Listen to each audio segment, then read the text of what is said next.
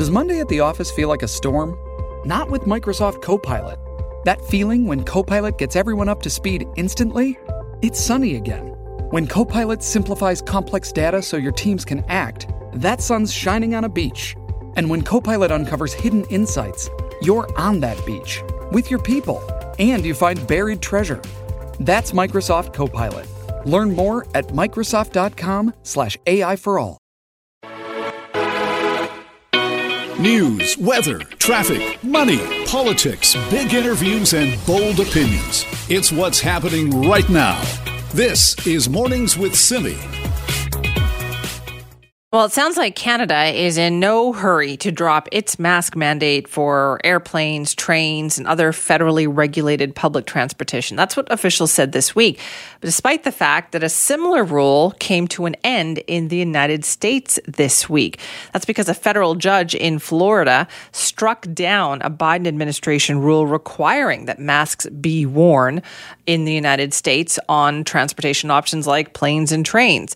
Let's talk more about that. What is going on down in the States? Reggie Cicchini joins us now, our Global News Washington correspondent. Hello, Reggie. Good morning. So this came, I've seen all the videos of people mid-flight, pilots making announcements and all of that. This sounds like it was quite a celebrated decision down in the States. It was for a segment of the population who has been tired of wearing masks. It also was for a large majority of the Republican population in Congress. But at the same time, it was met with criticism from people who were on planes and on trains where this came down with kind of no notice at all. So there were people that boarded these vehicles or these modes of transportation thinking they would be in a quote unquote safer environment, only to find themselves now sitting beside people who might not be masked. Worth pointing out to you, Simi, there is no testing requirement to get on a plane in the U.S., so it really could be unclear, the status of the person who is sitting next to you. So it's been met with criticism. It's being met with a potential political fight here from the Department of Justice, but it really has thrown the country for a loop. What is the appeal process here? Has that been determined yet if the Biden administration will appeal? It was originally said that they wouldn't appeal, and then late last night, Department of Justice said that they will appeal if the CDC gives them the advice to do so. CDC originally said, look, we had this extension that was in place for masks that was going to run until May 3rd to let us know how the BA2 subvariant is spreading and whether or not it's creating an increased caseload or an increased hospitalization count. So the Department of Justice says, look, CDC, at the end of what would have been the May 3rd count anyways, let us know if cases are getting more prevalent around the U.S. And if they are, then we will file an appeal, because whatever the outcome of this appeal is, if it goes against the administration, it could make it more difficult to put a mask mandate in place if there's another pandemic. So there's a lot kind of at stake here. Right. Okay. So that sounds like it's changing on a day-to-day basis. So what is the option then for people who still want to wear masks? So it's now optional and it is now freedom. The problem is this country has really seen politics in the pandemic run face to face and head first into each other from the very beginning. And there are people that are still opting to wear a mask that are facing kind of vocal criticism from people who say that it's government oppression or that they don't need to be wearing that mask anymore. So you have a segment of the population trying to say, look, it's freedom of choice. But at the same time, there's a segment of the population saying, well, look, we're telling you not to wear a mask, so try not wearing one. It really is throwing the country in a bit of a circle here, given the fact that cases are on the rise around the U.S., but also it's an uneven rollout. Some transit systems, like New York, require masks still. D.C.'s transit system, they're optional. Okay, and what is the COVID situation like in the United States right now? So the numbers are creeping back up. The daily death count in the U.S. is somewhere between 450 and 500. So, on the approach to 3,000 people are dying every single week. The case counts that are reported are around 30,000 new cases a day, likely undercounted because of the prevalence of at-home testing. So you're seeing, 30,000 cases every single day, clusters of them showing up in the Northeast. But Johns Hopkins University now feels, and the Mayo Clinic feel, that the numbers are going to jump across the Midwest and through the West over the next 2 weeks. So while Canada sits in a sixth wave, this next wave could potentially be growing in the United States, raising those questions again of why are we pulling masks back so quickly? And not only that, I mean, what is the vaccination rate like in the States? So the vaccine rate has kind of struggled over the last several months. It's over 80% for people who are fully vaccinated, but the number of people who have received boosters, either their first shot or their second shot, is less than half of that, if not more than less than half of the total number of people vaccinated. And Congress is running out of money to be able to deal with this going forward. There was a big pullback on funding for COVID funding in the future. So, the administration's trying to work as quickly as it can to get the message out there that, vaccines are still available. We still need to get this population protected against a virus where variants are kind of throwing us right now. And we've got to try and stay 2 steps ahead. But when you're seeing these kinds of political pushes for, Republican judges to make the legal decision, not the public health decision, it creates more confusion. Right. Okay. And so there's also no vaccine mandate to travel, is there? I know in Canada you have to show that you're fully vaccinated. That's not the case in the States. It's not the case in the States. You do not need to have a vaccine to board a domestic flight. So you won't have to be vaccinated. You won't have to wear your mask, which creates more concern in public health situations. And while we're seeing the mask mandate be pulled back in the U.S., we're not seeing the pre-departure testing requirement be pulled back for international travelers coming into the U.S. So it's creating that additional level of confusion that Americans don't need to test. International people do need to test. But if you're an American and abroad trying to come home, you also then need to test. So it's an uneven rollout of how these mandates are playing out, uneven across the U.S. and uneven with how things operate in Canada as well. Okay. And so it sounds like, Reggie, from what you're saying as well, that it could change. And the Biden administration could change their mind any time now about what they're going to do about this ruling.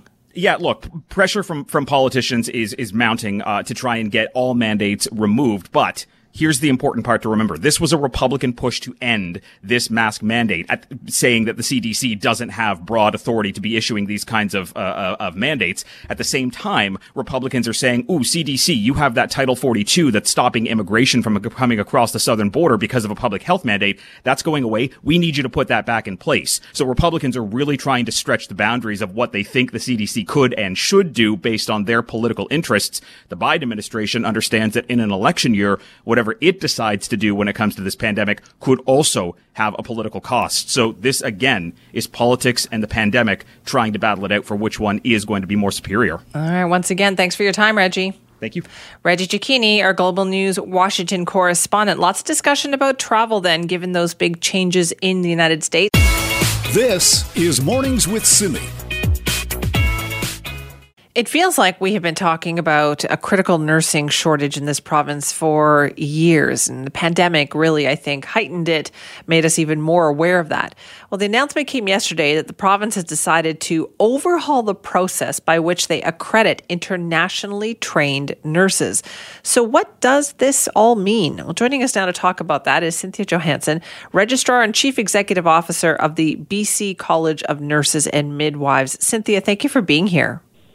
Good morning, Simi. Thank you for inviting me. So how long has this been in the works? Actually, it's been in the works for some time.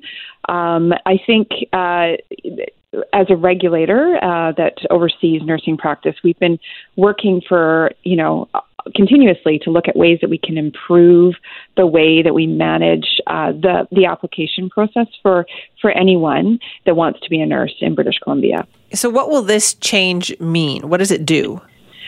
This change, as I said yesterday, this is a game changer, actually. One of the challenges for internationally educated nurses is navigating the Canadian process for applying to be a nurse.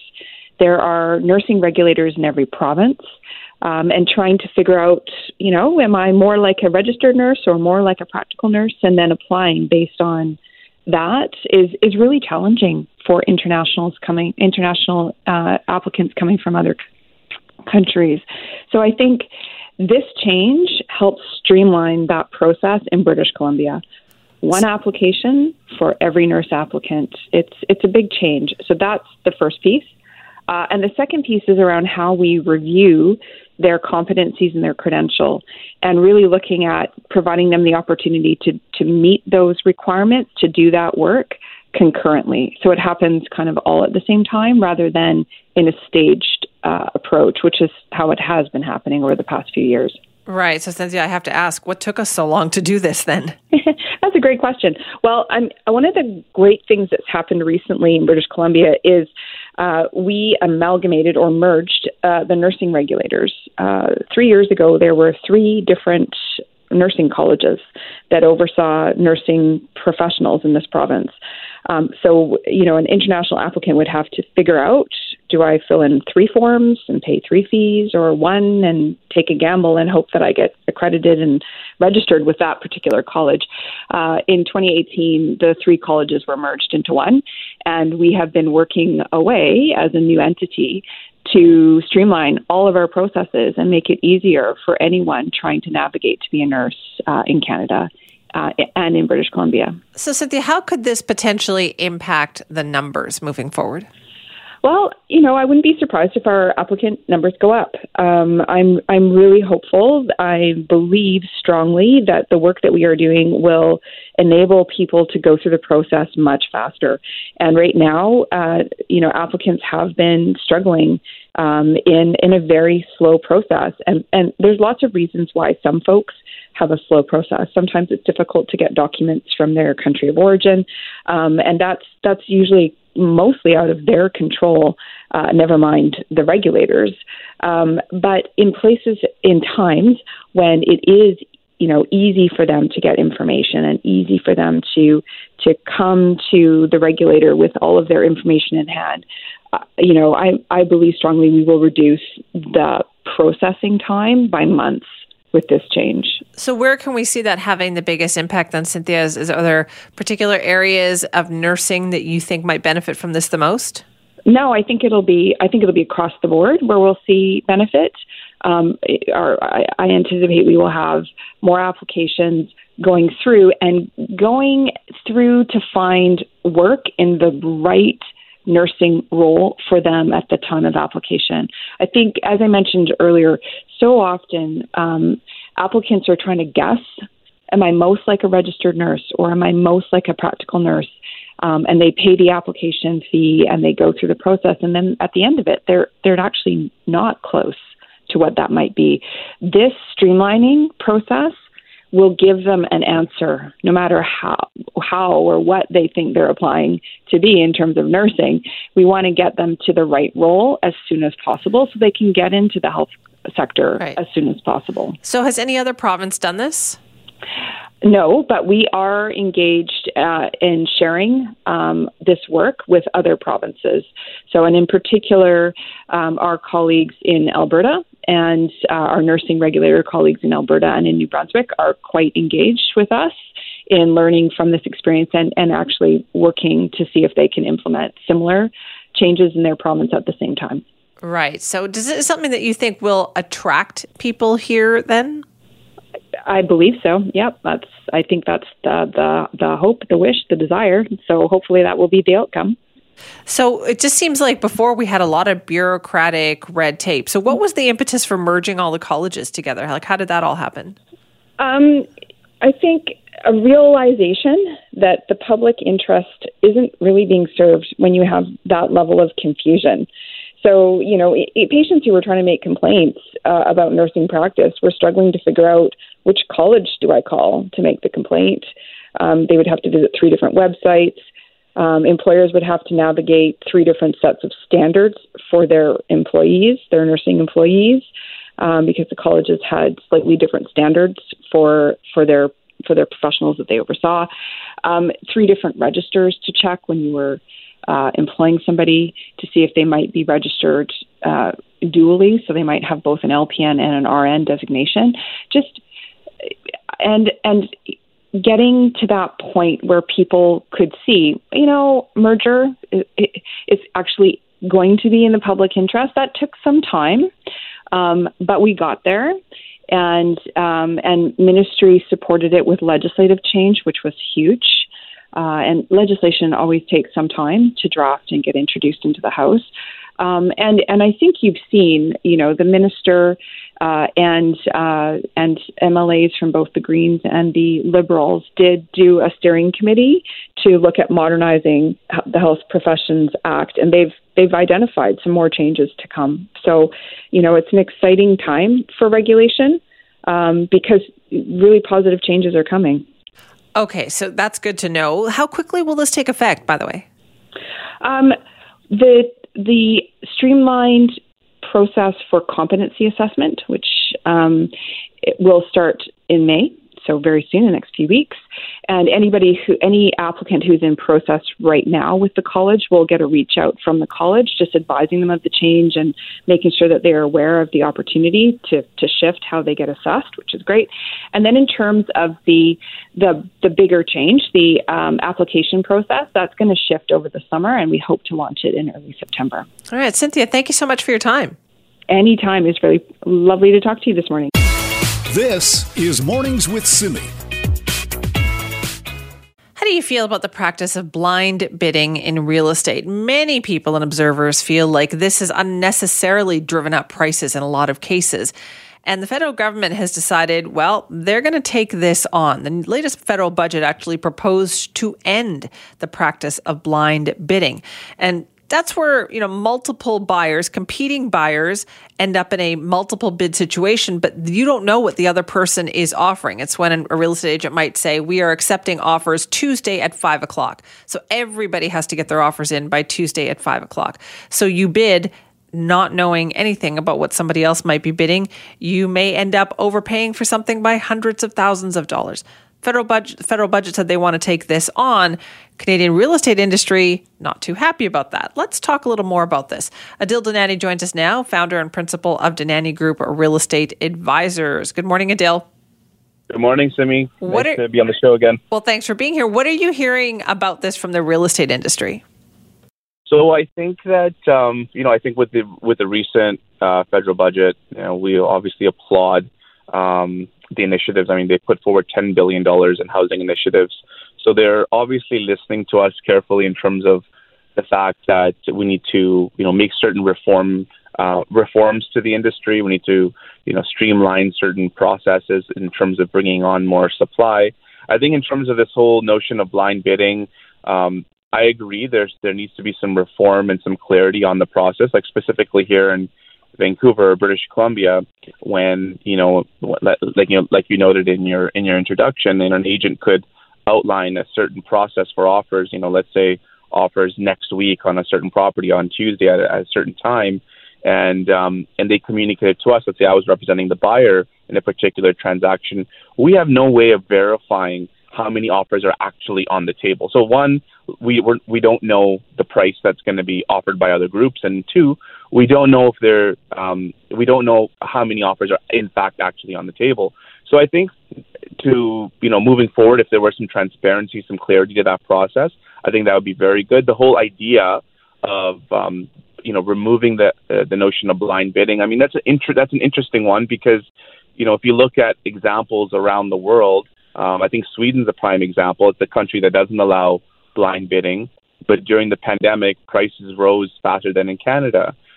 Same with New Zealand and Australia. They have more of an auction process, which is what I would think would be probably an interesting structure. But prices also rose quite heavily there, and there was full transparency on what the other bidders were offering. Right, but why not just, it used to be that if you saw a house, you liked it, you put in an offer. And now quite often you'll get told, no, well, we're not accepting offers yet. Or why can't it just be that you make an offer whenever that house goes up for sale, you can make an offer? Yeah, so we're moving in that direction. Like every decade we get a window of about, it seems this way, at least over the last 20 years. I've been practicing for 16 years. We had this run up in between 2015 and 2017, an overheated, over-elevated market where prices were rising faster than people could keep up with. And you see these types of issues arise and come to the forefront. Fast forward to where we are now, we've had a pandemic-driven market again, about 24 months of overheated activity. So I don't know if you can necessarily introduce such strong reform over, considering it's a very isolated 2-year period. The market is now settling down. There are now, properties coming to market where you can make offers on without offer dates. And I think the market is sorting itself out. And I think that's one thing the industry or the government should also look at when they're putting forward new policy, that it can't be just specific to the 2 years. Right. It's got to be a broad-based policy. Now, I've heard this from a couple of real estate agents anecdotally as well, that the market seems to be slowing down. What do you attribute that to? So I think there's a confluence of factors that are leading to this recent market kind of adjustment or stabilization. Number one, you've got rising interest rates, right? That's the Bank of Canada just moved their variable rates by 50 basis points last week. You've got 5-year fixed money or interest rates also on the rise. So if you have variable rates rising, you have fixed rates rising, that is going to take some gas out of the market. That's the first thing. Secondly, we are starting to see more inventory come on the market. This is a good thing. This should be celebrated by the industry. It should be celebrated by buyers. I mean, we're not going to see as much upward pressure on prices for sellers, but sellers have had it really good for the last 2 years. Yes, they have. Okay for things to adjust and stabilize. This is healthy and this is normal. We need more of a normal market. We do, but I don't know if we know anymore what a normal market is, Adil. I think that's a very, astute observation. I mean, what is normal in the Canadian real estate market? I mean, in Vancouver, especially now, I think normal would mean between 3 and 4 months of inventory. We were sitting on less than 30 days of inventory during the pandemic. Something would get listed, it would get sold, there'd be multiple buyers for it. But now buyers are slowly taking their time. They're getting a bit more of an opportunity to conduct due diligence. And that's the whole notion that the BC government's put forward in terms of the cooling off period. Right. So I'm very interested to see how this all plays out over the next few months. Yeah, me too. I'm sure we'll be talking to you again. Thank you so much for your time. My pleasure. Thanks for having me, Simi. That's Adil Danani, founder and principal of Danani Group Real Estate Advisors. We're talking about the issue of blind bidding. Federal government has said they are going to move to, ban this practice or do something about this. And what do you think? Is that a good idea? I feel like it depends really on if you're the buyer or the seller. This is Mornings with Simi. Shipping can make or break a sale, so optimize how you ship your orders with ShipStation. They make it easy to automate and manage orders no matter how big your business grows. And they might even be able to help reduce shipping and warehouse costs. So optimize and keep up your momentum for growth with ShipStation. Sign up for your free 60-day trial now at ShipStation.com and use the code POD. That's ShipStation.com with the code POD. How unaffordable is Vancouver? I mean, how unaffordable is it when you compare it to cities all over the world? Well, we were just talking about real estate, so we know it's expensive here, but there has been a new survey done on that. And for more on it, we are joined by our contributor, Raji Sohal. Good morning again, Raji.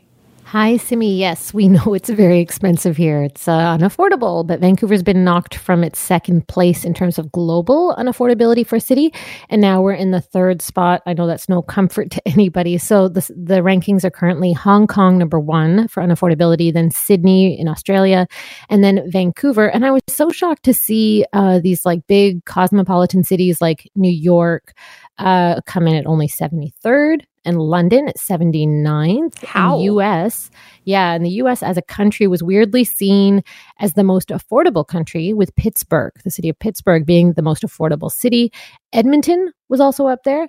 So, of course, that's going to be a little bit surprising to people. So how is this determined? They look at a price to income ratio. It uses a median house price that's divided by median household income. So that's why you're seeing those kinds of numbers. So somebody in New York might get paid a lot more and then therefore able to afford their place of living. Whereas here in Vancouver, people might not be making that very much and expected to pay somehow for unaffordable housing.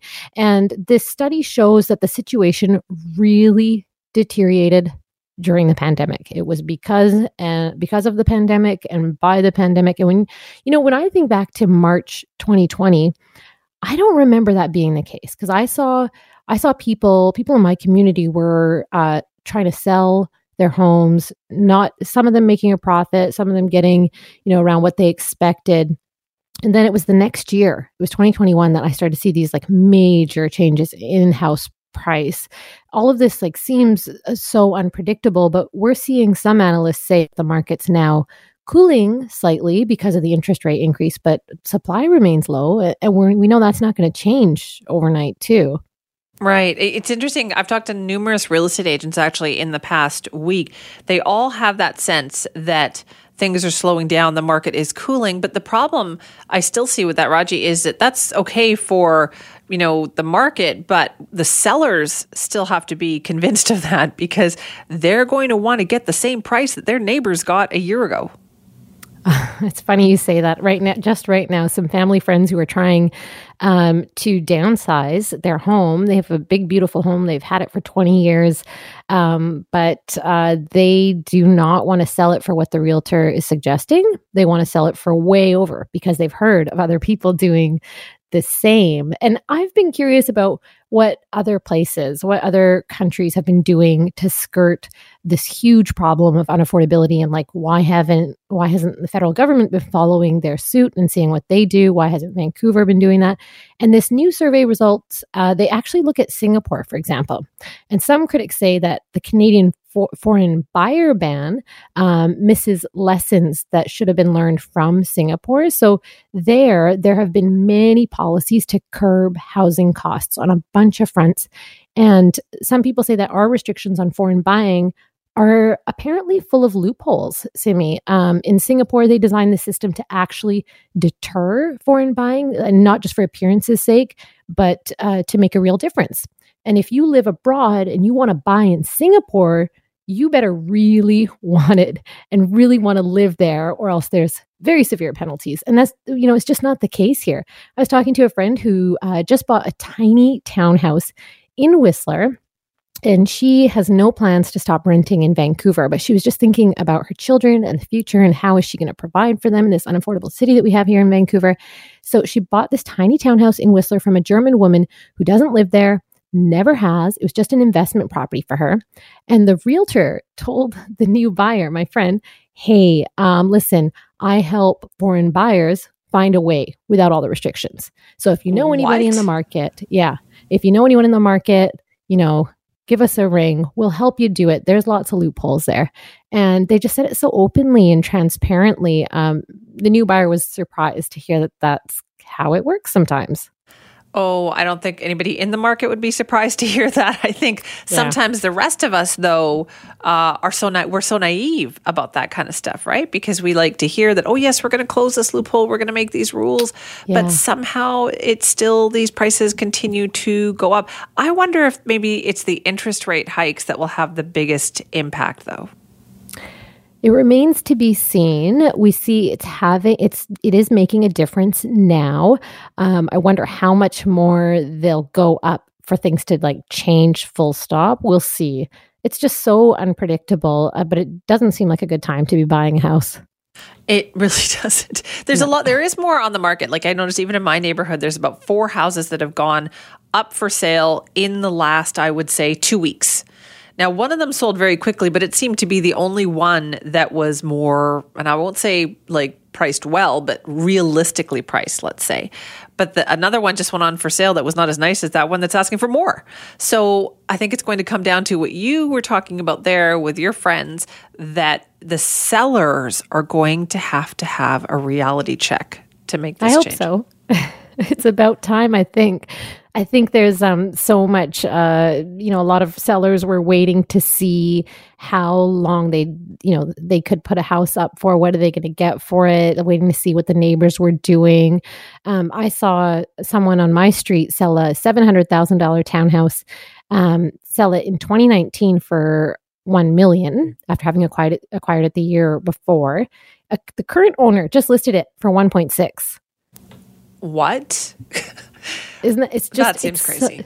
It seems absurd, and we'll see. I'm so curious if they're going to sell it for that much or more, Simi. We'll see. It's gambling at this point. They're rolling the dice to see if they can find somebody, right? And then they figure, well, we'll maybe lower the price afterwards. But they're just trying to see what they can get. Raji, thank you. Thanks. This is Mornings with Simi. We've talked a lot about this problem that we're having with municipalities and how slowly some housing projects move through, if at all. Now, Housing Minister David Eby has been saying to municipalities that either they fix the problem or legislation from the province is going to fix that problem, trying to get things to move along a little faster. So the city of Victoria has actually done something. they've done what's being touted as a first-of-its-kind policy that they believe will streamline select affordable projects by pushing them past council in an effort to increase the amount of supply that's out there. So let's find out more about what they're doing. Joining us now is Lisa Helps, the Mayor of Victoria. Mayor Helps, thank you for being here. You're welcome. Good morning. Tell me a bit about this. What happened this week at Victoria Council? What was this big change about? Last Thursday night, after a very supportive public hearing with many community members speaking in support of this new legislation, we have delegated the approvals for all affordable housing and co-ops and anything government-owned to city staff, as long as it meets with the official community plan and the design guidelines for any neighborhood. So it takes it out of the political process, puts it in staff's hands, and is estimated to save a whole bunch of time and money for nonprofit developers, government developers, and co-ops. So would you say it also then incentivizes those kinds of projects? Absolutely, without question. You know, we had a lot of nonprofit housing providers and Tom Armstrong from the BC Co-op Federation come and speak at our public hearing. And my words to them as a close at the end of the hearing were, my hope is that this does begin a nonprofit and co-op building boom in the city, because it's making it quicker and it's saving money. And most importantly, and I think this piece is maybe not getting out there as much as it should, provincial and federal funding for housing often depends on land already being zoned, and there's a lot of uncertainty when it has to go through a zoning process, and the federal or provincial funding may not come through. Now, everything in the city essentially is zoned for affordable housing, and that creates more funding to flow, hopefully, from the province and feds to those nonprofit developers who already have zoned land for housing. Right. So the key here is, as the housing minister was also pointing out, is that you have to have a community plan in place that specifies, what kind of things can be built where. What was that process like for Victoria?